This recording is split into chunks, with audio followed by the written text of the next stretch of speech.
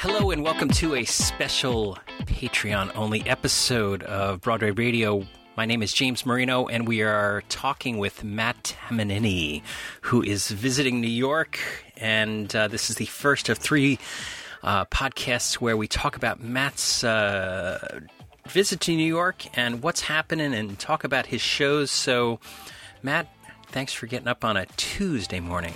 Thank you. We don't normally record early in the morning, so I had to do some vocal warm-ups, early on to get the vocal cords out. First off, you went to go see Tina. Was Tina lovely and brisk?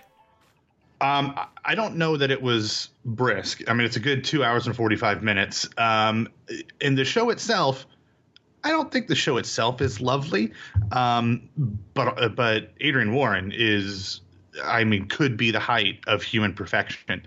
The show itself, I went in and I just couldn't understand all of the reviews that we heard, James, where they said that the show was very cookie cutter. I mean, it was very Wikipedia-ish. And I just thought Katori Hall is a phenomenal playwright.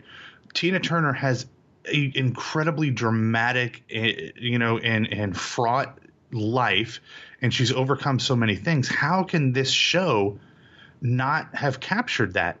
And it doesn't capture it. I mean, it seems like it rushes through so much.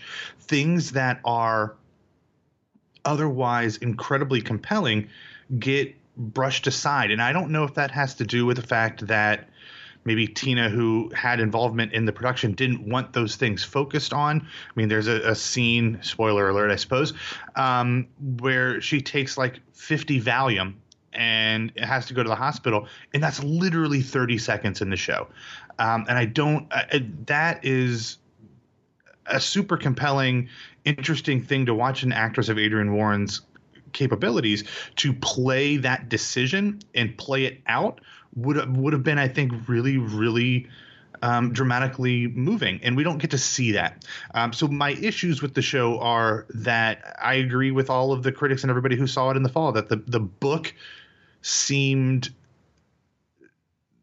not sloppy, but to spend way too much time on things that could have been done in a short amount of times and not enough time on things that deserved longer. Now, that being said, I think we should probably just go ahead and say we are no longer giving the Antoinette Perry Theater Awards or whatever the official Tony name is, and just say that it is Adrienne Warren that we are giving a statue of. Now, I don't know if she's going to win this year because this is an incredibly difficult category with Sharon D. Clark, Karen Olivo, obviously probably Shireen Pimentel from West Side Story.